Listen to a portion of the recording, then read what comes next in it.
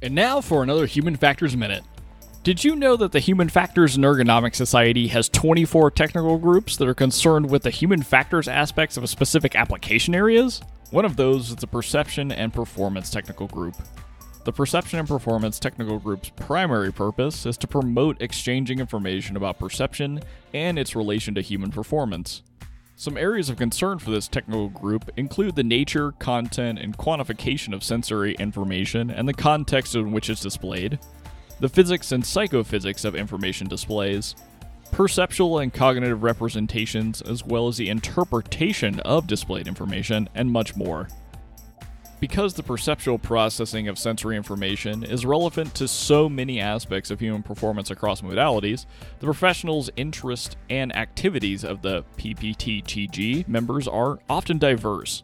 Some individuals conduct research on perceptual processes and the impact on performance of displaying information in specific sensory modalities, whereas others apply the results of this research to design of information displays and supporting products. To find out more about HFES and their technical groups, visit hfes.org. This has been another Human Factors Minute.